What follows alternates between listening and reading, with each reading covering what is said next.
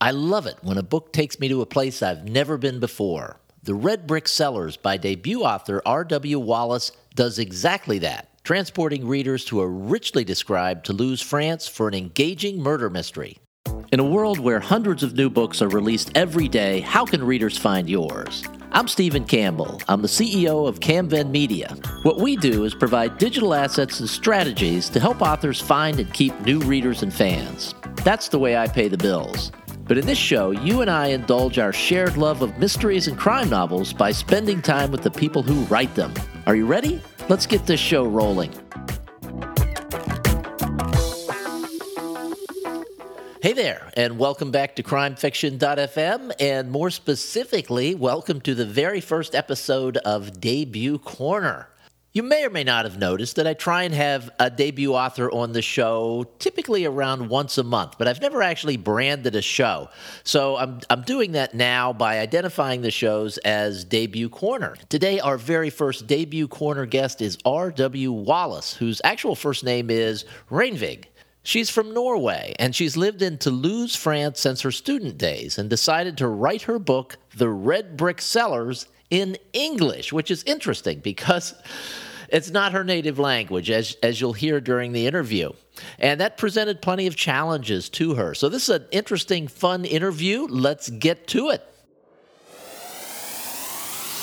I'm calling from Naples, Florida, talking via Skype. You're in Toulouse, France, which is the setting for your book. So let's get started by talking a little bit about this city in France that I knew absolutely nothing about prior to reading The Red Brick Cellars.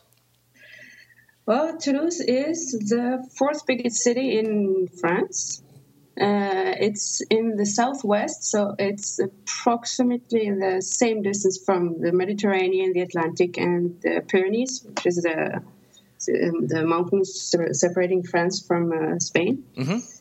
Let's see, there are tons of students here, which is why I came here in the first place. So I think about a fourth of the population are students. Oh, really? What a fun place to live then.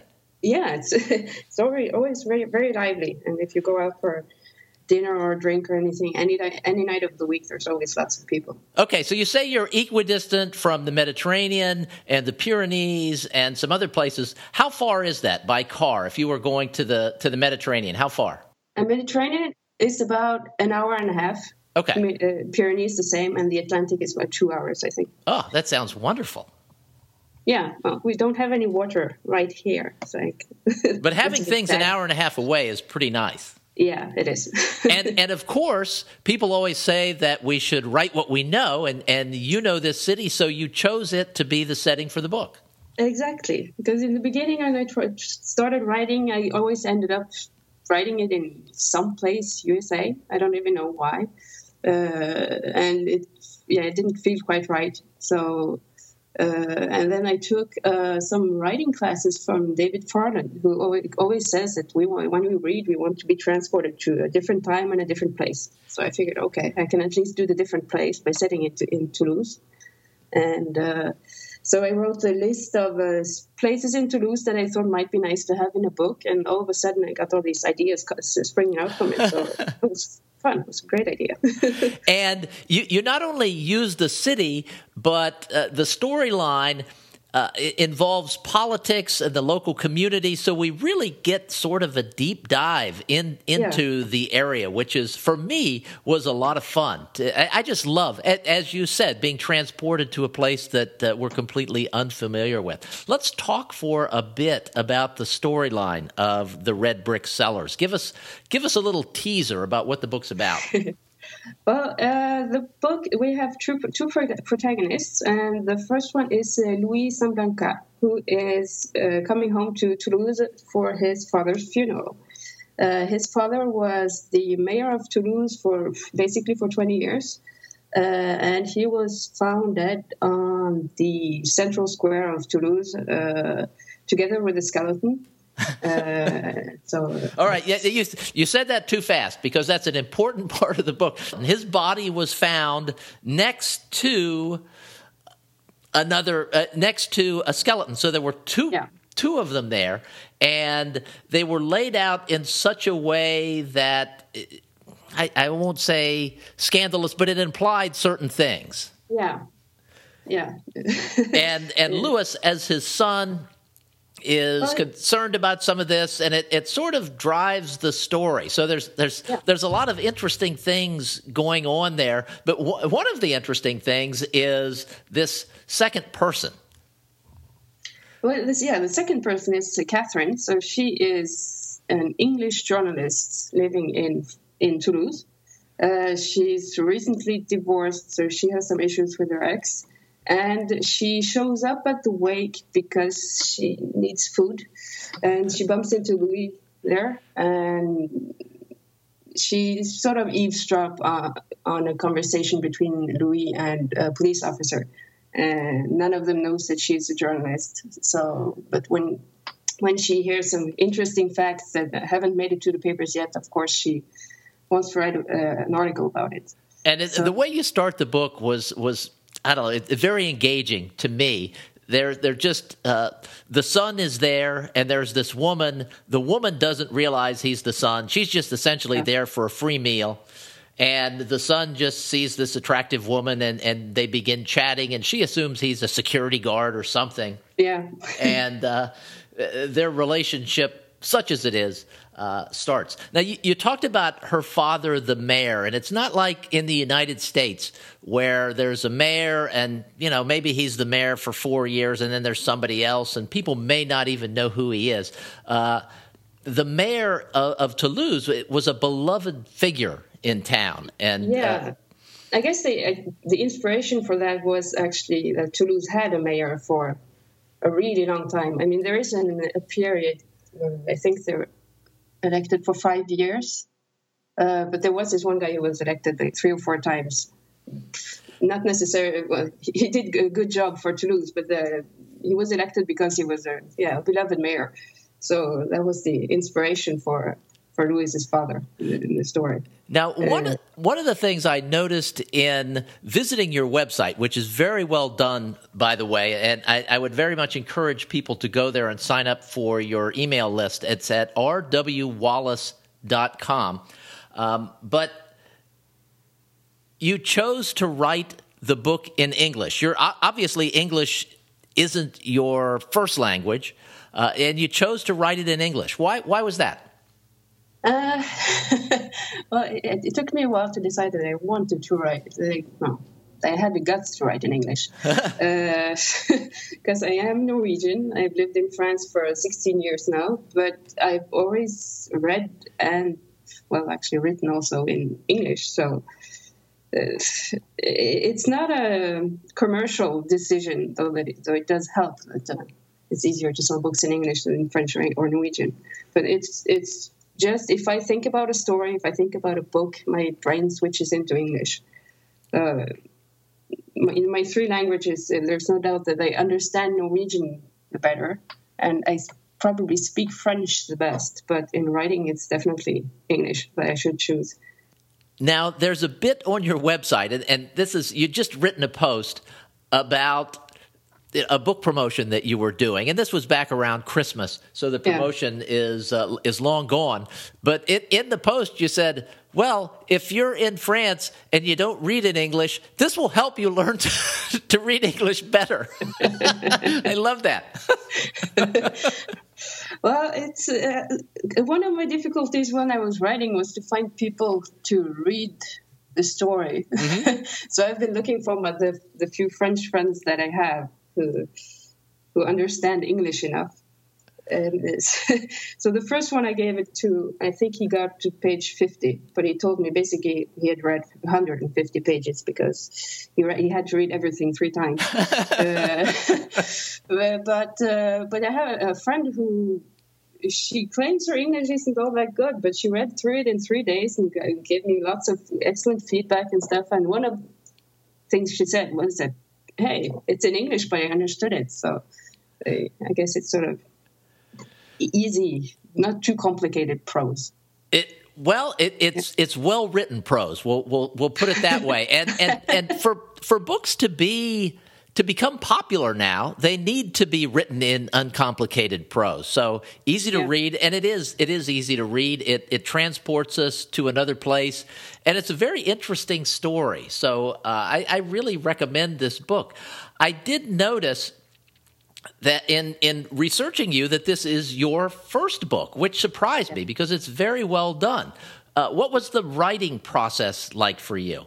Did you just sit down and kind of write it straight through and then start editing it? Well, I had, let's see. When I first decided I wanted to try to write, I first had to check if the English was good enough. So I found an online workshop thing on the net, and I wrote short stories in the sense that they were short. My brain doesn't really work well for writing interesting stories, but at least there was some language in there. So I submitted that, and the response was positive. I didn't tell anyone I was Norwegian, and I didn't get any feedback saying, this isn't your first language. So that was okay. Then I tried to write a novel length. Again, I finished it, but the story wasn't any good. But I proved to myself that I could finish a novel. And this is about the time, actually a year ago, when I discovered that David Farland has some online classes, because taking classes in English from France is not necessarily easy. So, and he has a workshop where you basically create the outline for a story by going through creating the characters, the setting, the conflicts, and thinking about themes and stuff. So I took that class, and it came out of it with a complete outline. David's feedback was, "This looks good. I think you're ready to write." So I just did. Now that's interesting because people who haven't tried to write a novel might not understand how difficult it is to create an interesting story. And you said you'd written a novel-length story, but the story was no good. And taking this class helped you sharpen the story a little bit. Yeah. And why do you think the first story was no good? What did you learn in taking the class that was missing in the first story? I think I needed more threads, let's say. The first story basically just had one thread that ran through the entire book. Mm-hmm. And for this one, we have multiple characters. Each character has to have several conflicts. I think in the assignments there was to create 3 conflicts for each character. So I just sat down and, okay, I need 3 conflicts. And in the end, just sort of trying to weave it together into one story, and it was a lot of fun. My brain likes to organize things like this, so I had as much fun doing the outline as I did writing. All right, now how much fun are you having now as a published author? Because you're a person, it says on your website, you describe yourself as someone who prefers being invisible on the internet. You can't do that if you're trying to sell books. So what's that been like for you, sort of exposing not only yourself but your work to the world? Well, at the moment, the website is more scary than the book. I don't know why. Really? Yeah. Yeah, I've spent a lot of time, sort of hiding and lurking. I've been on Facebook for years, but I'm definitely a lurker. Uh-huh. So, and Twitter is a reason for me, so I'm sort of discovering how that works. I'll try to force myself to write stuff. I'm still trying to figure out what I should share and how. And yeah, it's complicated. So what are you sharing right now? Well, let me rephrase that. What do you wish you were sharing that you're not because you're afraid? Well, no, it's not so much afraid. Oh, maybe. It's more, I'm not sure what would interest people, I guess. So, and I would love to try to connect with other authors that write similar books. I mean, that's supposed to be a good marketing technique, but it would also be interesting to read them. But so far, I'm not quite sure what similar books look like. So. All right. Now, one thing that you do on your website that I found interesting is that when people sign up for your email list, you give them a password, and they can get into a special section of your website where you share some recipes that are used in the book. And that's okay if you like recipes. That didn't interest me that much.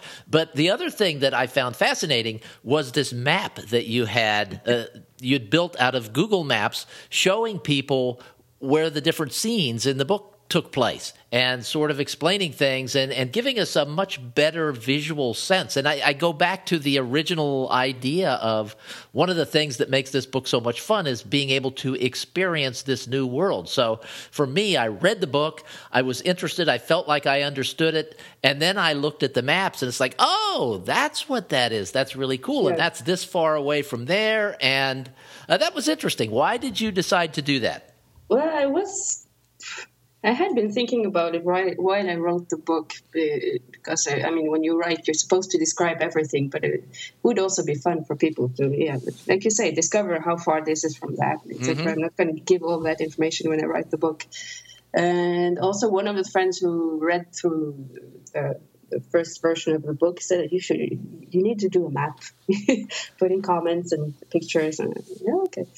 So I thought about doing a PDF, but it didn't quite see. The Google Maps better because you can zoom in and get as much detail as you want. Now, one final question, because we're getting short of time. There are a couple instances in the book where your characters sort of snipe at Parisians.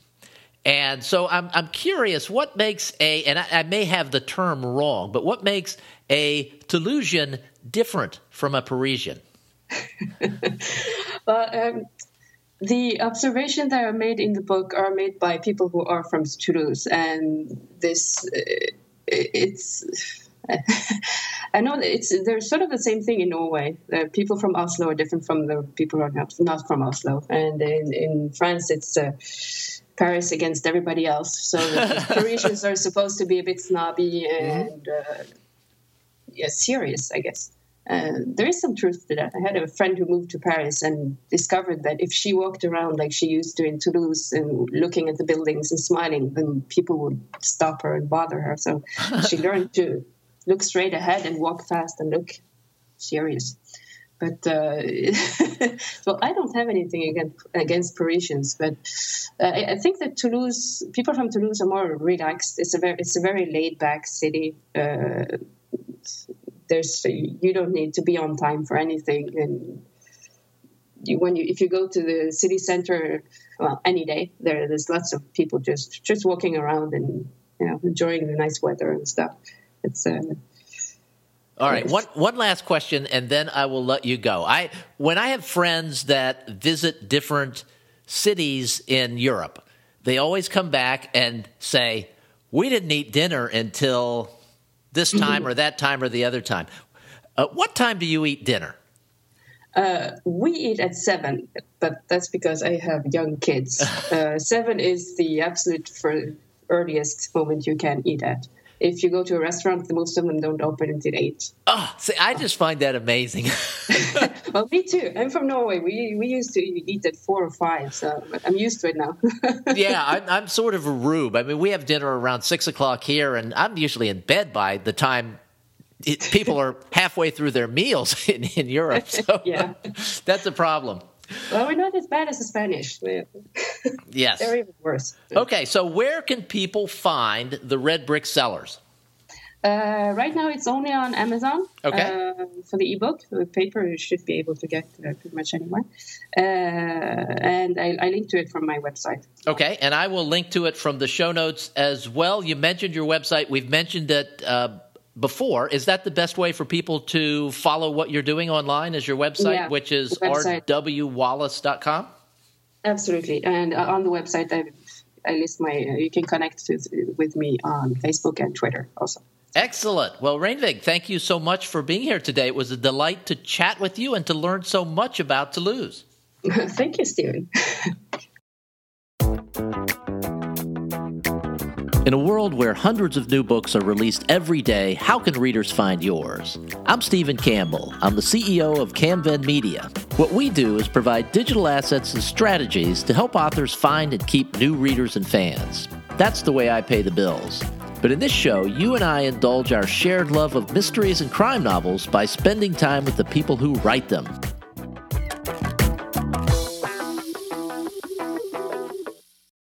Hey there, how the heck are you? I'm doing well. We're having sort of an unusually cold snap down here. It's going to be in the 40s for a few overnights, which is really unusual for us down here. And I know it's cold in a lot of other places in the world, so I hope it's not too cold where you are. Is it really cold? If it is, send me an email and let me know. Steve@camvenmedia.com. It'll make me feel better about the 40-degree Celsius temperatures that we're having down here.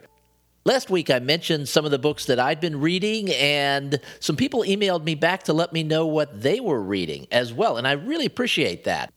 Diana wrote in to say that she's read several books by authors that we've had on the show. Yay, Diana, because that's why we're doing the show. So thank you so much for letting me know that. She also shared a couple of others that she's anxious to read, one of which is Rogue Lawyer from John Grisham. I did read that, and I enjoyed it. It's a different kind of a book. It's really a series of short stories that are stitched into a book, but a really engaging protagonist in the book. So, that'll be fun. And Diane, I know you're going to enjoy that one. Another recommendation that she made was Reykjavik Nights by Arnaldur Indridason. I just look up the name, Reykjavik Nights. Diana said she feels a kinship with Reykjavik because she flies Iceland Air to Seattle. She flies back and forth to Seattle all the time, and there's a plane change in Reykjavik. She said the author's gloomy cops suit the February darkness just perfectly. So that sounds like fun. Another regular listener, Bruce, who loves noir. He's a big noir fan. He wrote in to say that The Cocktail Waitress by James M. Cain, which is, of course, a noir book, written in the first-person perspective of a femme fatale. Sounds super interesting. I ordered a copy of that from the library, and I'm actually picking that up today, so I'm looking forward to reading that. He also suggested a series of short stories where people make bad decisions leading to disastrous results. The title of that is called 9 Inches, and the author is Tom Perrotta, or Perrotta, P-E-R-O-T-T-A. Bruce also mentioned a show on Netflix that he's watching called Making a Murder. I've heard some other people have told me about that, and I think it's a little bit too gruesome for my wife, so it's probably not something that we will watch, but Bruce said it's totally binge-worthy, and he loved it. We are working our way through a couple of mystery series on Netflix right now. One of them is the Poirot series that, if you're in the United States, you probably have seen on Masterpiece Mystery. If you're in Europe somewhere, I know it's on the BBC in England, and who knows where else. But it's on Netflix. I think there are 90-some episodes, and we're in the upper 40s right now, so we're about halfway through. And another series that we're getting into, it's much shorter, is Luther. And it's another BBC, I think, type production. And it's fantastic. It's a little bit more gruesome than Poirot, but really well-done stories. And we're just into the second season of that. Great characters, great stuff there. So how about you? We don't actually talk about mystery TV shows and movies and things like that on this show, but what do you like? What are some of your favorite mystery television shows? Are there things that you really like that are on now, or do you go to Netflix for some of your favorites? Send me an email, Steve@CamvenMedia, and let me know what your favorite shows are, because we're going to be needing to add to the queue soon, and we'd love to share that with other listeners. So email me again, Steve@CamvenMedia.com, with the show recommendations or anything else that you want to chat about. Thanks for listening, and hey, let's all stay warm out there.